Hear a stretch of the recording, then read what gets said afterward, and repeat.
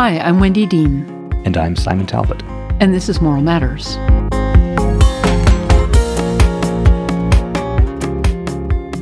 Dr. Jeffrey Cain is a past president of the American Academy of Family Physicians and teaches in the University of Colorado Department of Family Medicine.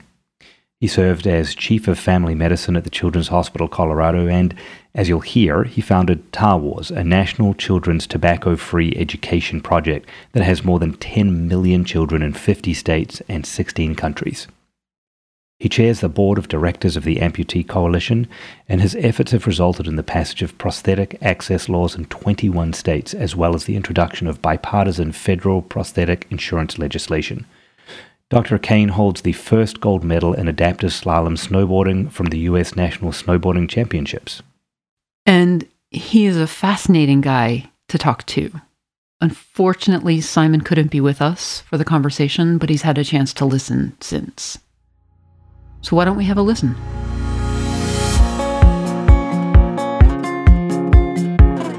Jeff Cain, I'm really glad that you have joined us today on the podcast.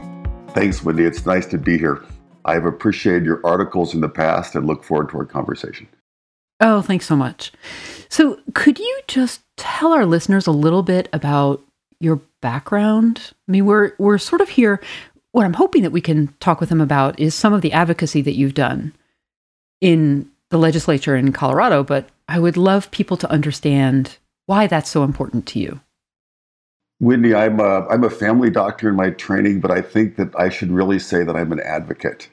I believe that physicians have a voice in their office and, more importantly, a voice outside their office. I spent 20 years working on tobacco prevention and cessation with a program called Tar Wars to help children choose not to smoke, and we even got George Lucas to sign off that. We grew that to 10 million kids in 50 states with the American Academy of Family Physicians. I have been an advocate for healthcare for all of my career. And we're going to talk today about something I came upon by accident. Literally? So, literally by accident. So 25 years ago, I had a bad accident. I woke up in the intensive care unit of the same hospital I was making rounds on. I was on a ventilator for 2 weeks. I crushed my face, my chest, my arms. 18 hours just on my face, name a facial fracture. Infraorbital ridge, blowout, orbital blowout, TMJs, jaw. And at the same time I was in the coma, they chose to amputate one of my legs. And 6 years later, I electively had my second leg amputated because the good leg was the leg that was my prosthetic. It was carbon fiber, and the bad leg was the flesh and bone leg later on. Yeah. You learn a lot of different things when you're a patient on the other end of the stethoscope from your role as a physician. Right. Things are very different from that perspective. I mean, I've had the same experience. So I can't even imagine how traumatic and how frightening that was to wake up as a different person and to feel like so much had been decided for you. A lot had been decided for me. They being on the ventilator is a bit like being in a movie. I tell people it was like being in The Wizard of Oz when the house comes down and Dorothy has been with her friends and she steps out and it's this weird place with different colors, and I could recognize people's faces, but I was in a place that I wasn't really fully there.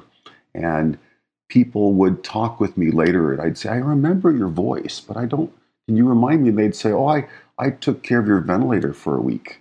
And I could remember those things. And so I was present, but in a way that was with weird colors and changes. And a lot of decisions were made for me, as you said, including having my legs off.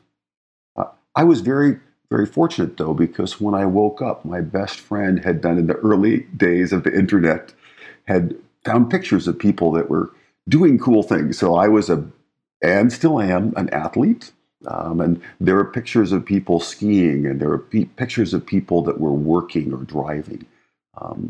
I had the good fortune as being a skier to go to movies from a filmmaker named Warren Miller all of my life. And every year, if you're a skier, you know that right? You see Warren Miller in these movies, and he always includes an adaptive skier. So I woke up already knowing I could do it. I just have to figure out a different way to do it. So, yeah. I mean, that's great that you had that. So take us to the advocacy piece of this and how maybe being a patient moved you towards advocacy in a different way or towards different actions. Yeah, when I discovered when I woke up with support of my friends and family, that I learned that, people that have different limbs than they were initially issued could wake up and still participate as an athlete, or their work could still date, those kinds of things. But I didn't realize that they had to do bake sales. Mm. Yeah. Yeah. GoFundMe, bake sales. It seemed kind of crazy. It was when I got my first leg, they said, here's your first leg, and I was learning to walk on it. They said that'll be $9,000.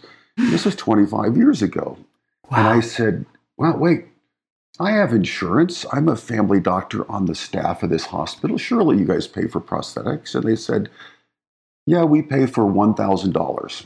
I said, "Oh, that's craziness. I work here, and I'm coming back to teach residents and take care of the underserved here in your clinic." And it just seemed crazy to me. And they said, "No, that's the way that it is. It's part of durable medical equipment. That's all we pay for."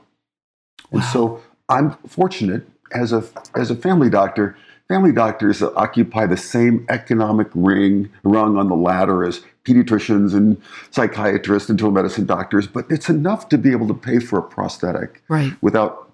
I could still have pizza on Friday night, but if I was a fifth grade school teacher, I might not be able to afford an arm or leg. And one of the things I encourage people to do, I was going to a support group to learn from other people what's it like to live without a leg or an arm. Mm-hmm. And I said to this group, "This is crazy." And they said, I heard around the room, "Oh no, that's what it is." One person's insurance company said that they only paid for one prosthetic leg per lifetime.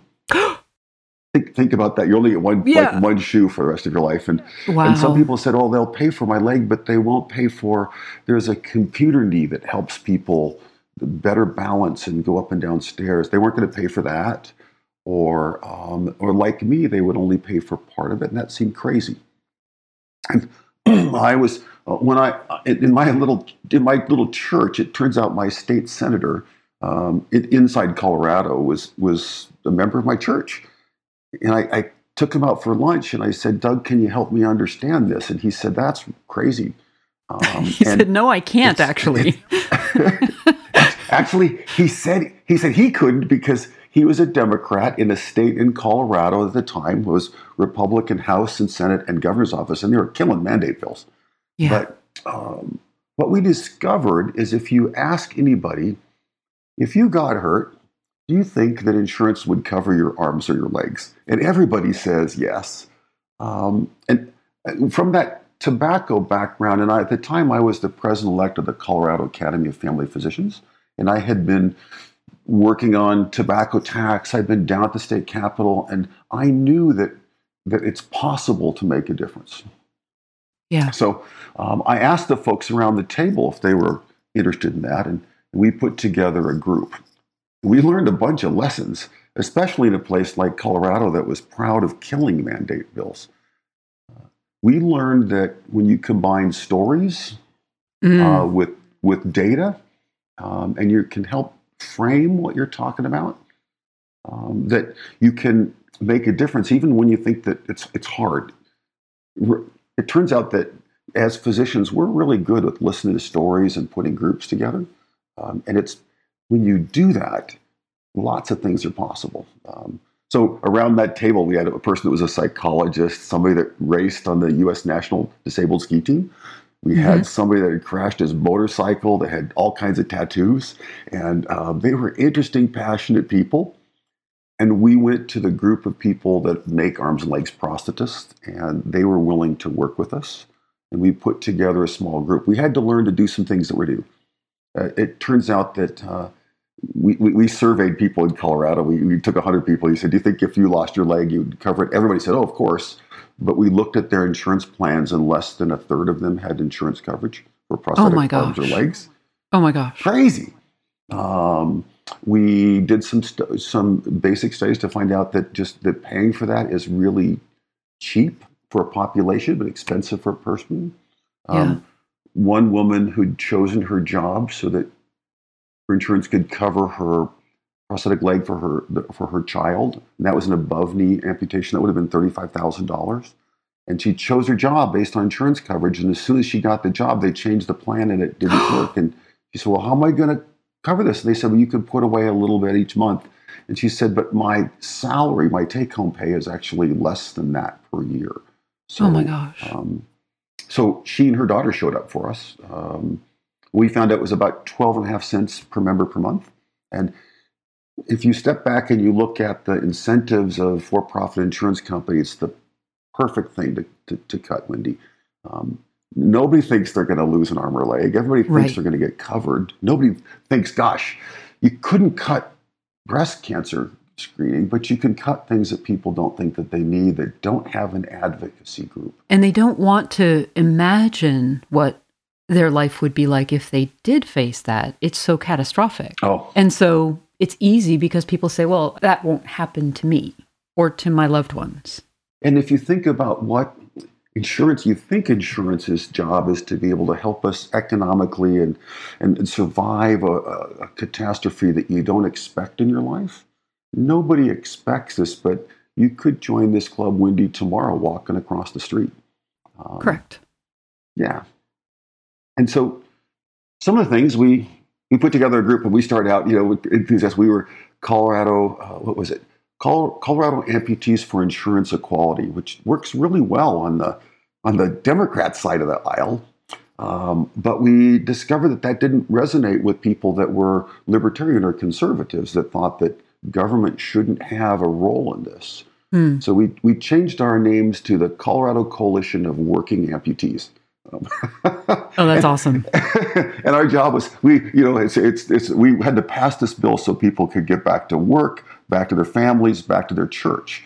And in Colorado at the time, that worked. We also took people that were leaders in the House and Senate to prosthetist offices. And when they could see people who had this, what seems to the world like a catastrophe, being fitted for prosthetic arms and legs and aiming at things like water skiing, or they want to rock climb again, or they want to go back to work. They saw this wasn't a handout, or this is bootstraps, literally bootstraps to getting people back in. And so even people that traditionally fought prosthetic mandates were in favor of this. And we were very successful in Colorado. We passed it in our first year. So a lot of the work that I did before I started doing this work in clinician distress was finding new ways to care for the veterans who came back from Iraq and Afghanistan with combat injuries. A lot of them from 2006 on were amputees. And so one of our goals was to return them as close as possible to form, function, and appearance. But I think the other thing that those veterans did, those combat veterans did, was to raise awareness of what's possible and to demand that their function be considered beyond just being able to do the activities of daily living. And I think really they raised awareness in the public of how important that was for young, otherwise healthy individuals. And I wonder if that has made any difference for what you're doing now, the advocacy that you're doing now. Certainly, Wendy, that it's the signature visible injury from Iraq and Afghanistan is an amputation. I know there are also a lot of people that have mental and emotional consequences that are also the other kinds of wounds that come back from those conflicts. I will tell you that I've been to the Center for the Intrepid, which is the place that people that are part of active duty, and they get excellent care. They have a psychologist and a prosthetist and a physical therapist and a rehab doc living with the people there. And I'm inspired when I go there because that's what I hope every person in our country that gets injured should have. We have a fragmented healthcare system, and it's really somebody that lives in the civilian world doesn't get that same kind of care. Everyone that finishes up their life at the Center for the Intrepid walks away with a regular walking around leg, plus an athletic leg, and a leg to help them in the water or the shower. And the visibility around that and around the Paralympic Games, I think, has changed the way that we think of amputation. I know a lot of people, even in that little group, would hide their legs when they were in public. And I, on the other hand, have grown up inside the world that you're talking about. And when I wear shorts and have carbon fiber showing, that's actually that's interesting to the world and not dangerous to the world in the US. It's not the same way every place in the world. I represent the United States at the World Congress on Primary Care, and sometimes I use a wheelchair and sometimes I walk. And when I would be riding a bicycle in Germany or Prague, people would stop on the street because they'd never seen that before. Whereas in the United States, Toyota includes that in their ads during the Super Bowl of having somebody snowboard. So the what's capable or what's possible is different today in the eyes of the public and in the eyes of the person that lives with limb loss. Yeah. So before we started recording, you had talked about doing advocacy for children. Well, let's come back to that. Okay. So after we finished our bill in Colorado, the folks that volunteered on our committee that helped pass this law went to the national organization. There's a group called the Amputee Coalition that helps people understand what it's like to live with limb loss. How do I work? How do I get a prosthesis? What's it mean emotionally? Can I date? Those kinds of questions. And we gave a class on what we did in Colorado. And it was on fire. This was in 2001. People wanted to know more. And so what we did is we trained people to do that. And in the next 7 years, we passed laws with the Amputee Coalition. We started their new advocacy committee. And I think people that are listening know what happens when you show up in a meeting, you raise your hand, you say, "What are you guys doing?" They say, "We're making you chair of our new committee." And so it's true. But that's good, because those same skills you just learned in healthcare, putting a group together, that you learned around advocacy, around moral injury, that you learned about advocacy in the Colorado Capitol, help you transfer those skills to other people. And we passed laws in 22 states. And the good news is that you pick up about half the people that are employed. Everybody with Medicare gets covered. In Medicaid, it's optional, but most states cover. Workman's comp covers, but it's people that have a job that can't afford a leg to stand on. And when you pass a state law, you cover about half the people in the state that have a job. And those are people who have standard insurance. Unfortunately, you miss the people that are in the self-insured big companies. Those are called ERISA plans. The only way to do that is to pass federal legislation. It's another example about how crazy and fragmented our healthcare system. We can't agree that this is what healthcare insurances should do. Everybody should get an arm or a leg. Arms and legs are not luxury items, are not optional. Right. So we're working federally, but that's a slower pass. And I think the other thing that people don't realize, lots of people don't realize, is that 40% of healthcare insurance now is self-insured. Yep. Are companies that self-insure. And I would challenge most of our listeners to know whether or not their health insurance is self-insured. It turns out in Colorado, you can have the same insurance company. It might be United or Anthem, and until you look at the details on the corner of the card, there's a little insignia that says, "Oh, you have your insurance has to apply to Colorado state law." And if it doesn't have that on there, it doesn't have to follow Colorado state law. And so you might call up your orthopedic surgeon or your prosthetist and say, "Do you take my insurance?" And they'll say, "Maybe." Exactly. Does it have a sticker on there? Exactly. And it's that crazy thing of there is that big, huge loophole if you're self-insured that you can get around covering many, many things because you don't fall under state law. Exactly. And I think people who are working for those companies don't know that about their health insurance. Most people don't realize that it's your employer who decides what your health insurance covers. But then beyond that some employers who self-insure aren't held to the same standard as companies that insure in what we think of as a more traditional way. Certainly. And I'll also say, even even when you have a law and you think that you got it covered, a law that says, and I quote, your coverage is limited to the most appropriate device for replacement of whole or part of an arm or leg is defined by the treating physician. That's very carefully worded. It says the insurance company doesn't pick what's the right arm or leg. My doctor gets to choose that. Right. And the first time I went to get new feet, it turns out the insurance company said, well, we'll cover the sockets, but we're not going to cover the feet. I said, what do you mean? It said, and United Healthcare said, well, your law says coverage in whole or part, an arm or leg. It doesn't say hands or feet. And we took to the insurance commissioner's office. And of course, we got that covered. I think I made a mistake at the time. We should have taken them to Jay Leno because I wanted to see the CEO of United say why they didn't cover hands or feet.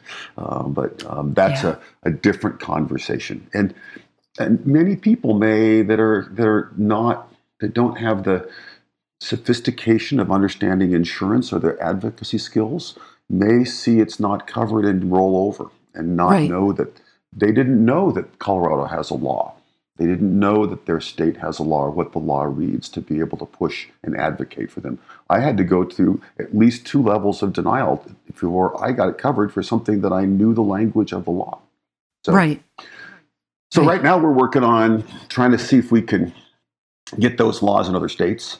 But the other thing that we're trying to do is to be able to change that. We used in our law in Colorado Medicare rules, which is pretty good coverage. It turns out that Medicare covers the most appropriate device, but that covers a device that's aimed at laws for adults, 65-year-olds.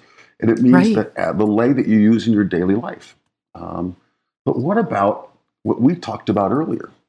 If you're a young man or woman that was in the armed services, for you to be participating in life, you will need to participate in not just the most basic walking around, but you want to participate in your unit. You want to participate as a soldier. You want to participate as an athlete, a father, a mother. So one of the things we've discovered is that young people, if you have a disability, it's hard to be active with a disability.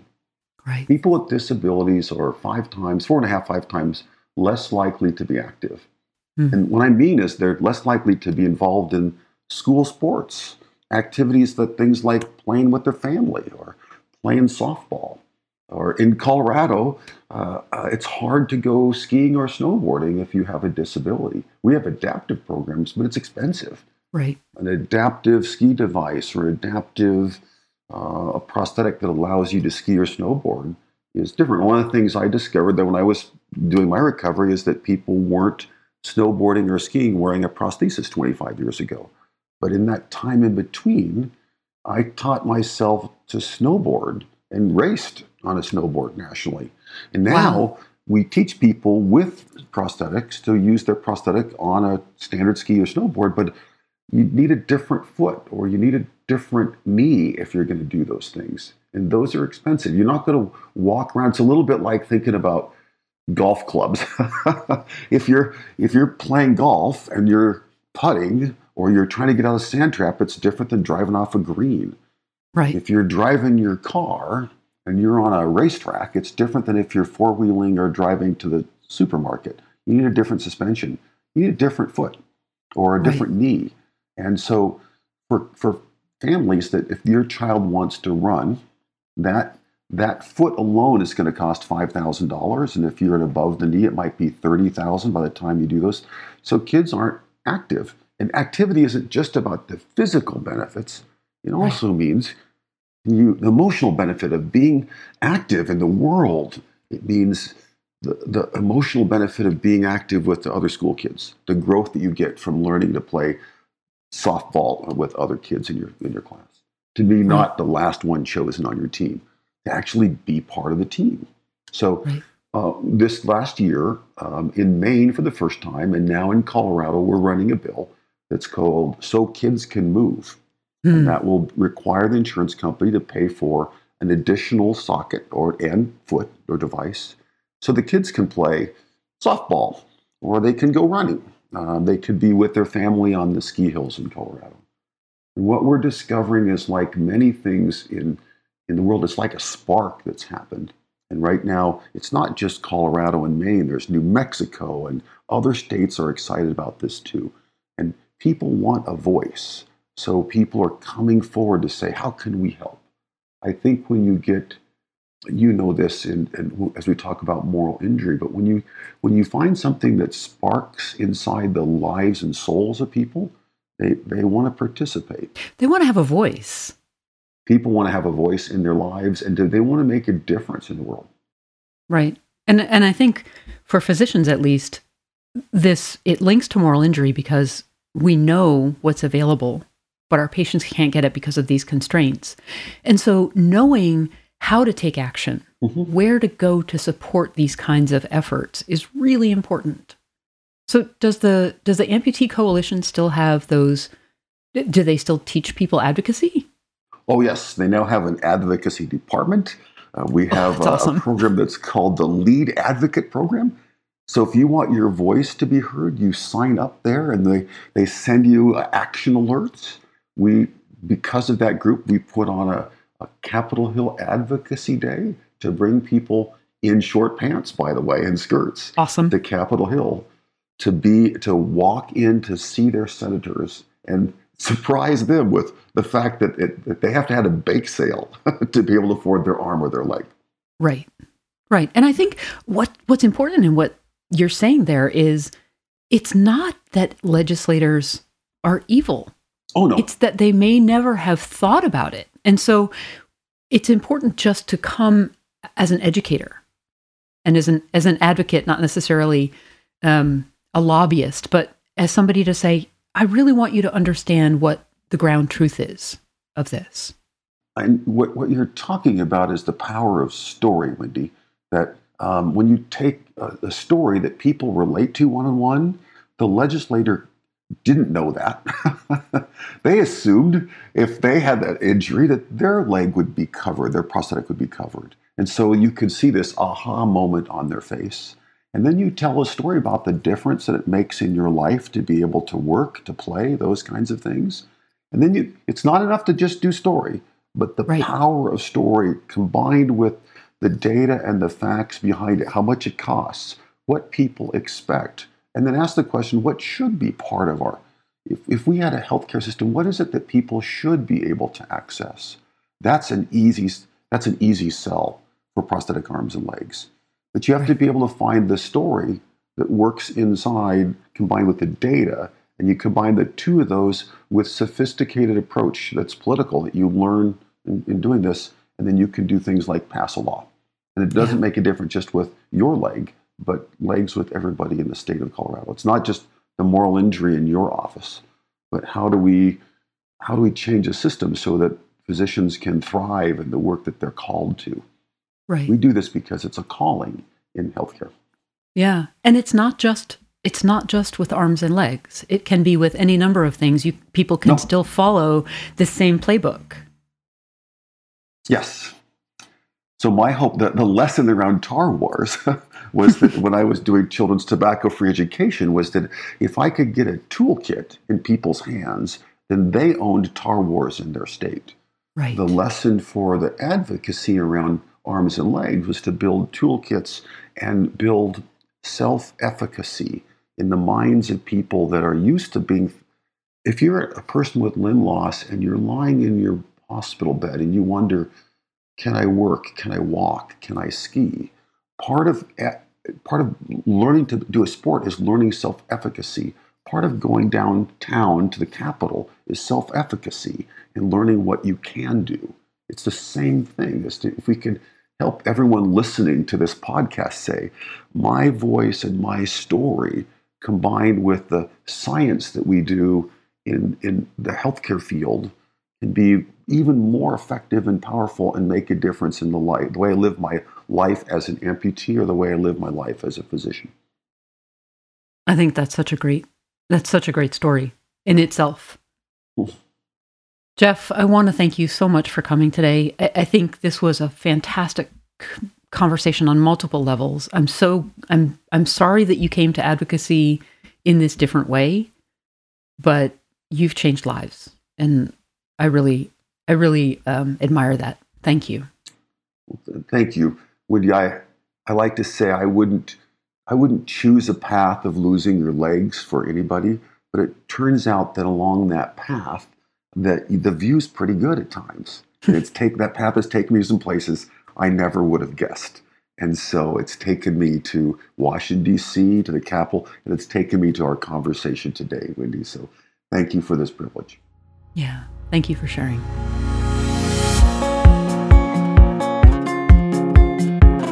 Well, Wendy, one of the things that comes to mind as I listen to someone like Dr. Cain is the idea of physicians as advocates of both their patients in the consulting room, but also on a wider level, and advocates at a legislative level and a national level. Absolutely. I mean, I think what struck me so much about this conversation with him was that he wasn't satisfied with the first answer that he got.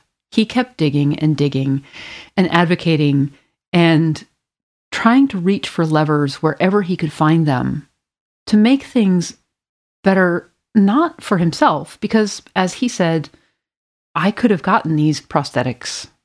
It was not a big hardship for me, but my patients need better. Yeah. As we've said a lot of times, when you are a patient, it changes your perspective. And I know a lot of us are patients at various times, but I don't think there are many things that quite compare to an intensive care unit stay and the things that go with that.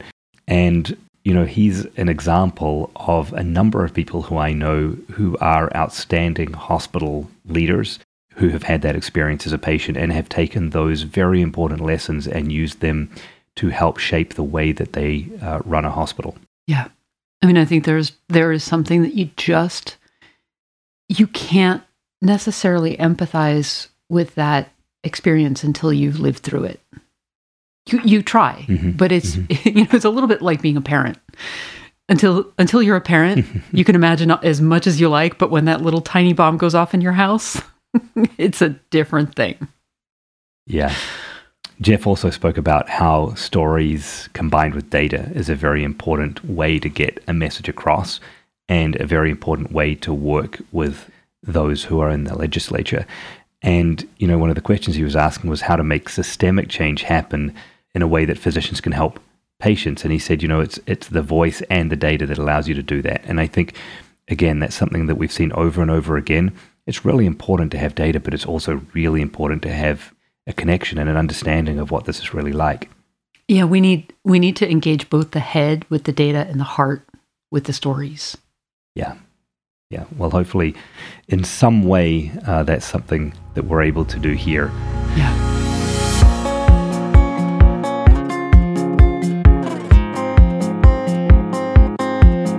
Thank you for joining us for Moral Matters. Our producer is Dave Young at Widget Studios. As you know, we are a grassroots organization, and your contributions will keep these episodes coming. If any of the work that we do is helpful to you, please give back if you can by making a donation at our website, fixmoralinjury.org.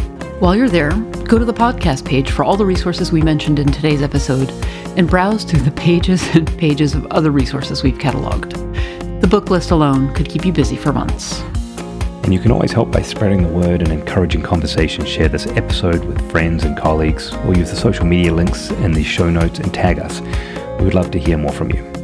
Plus, if you subscribe, rate, and review the show, it makes it easier for new listeners to find us. Thank you for listening. And stay well.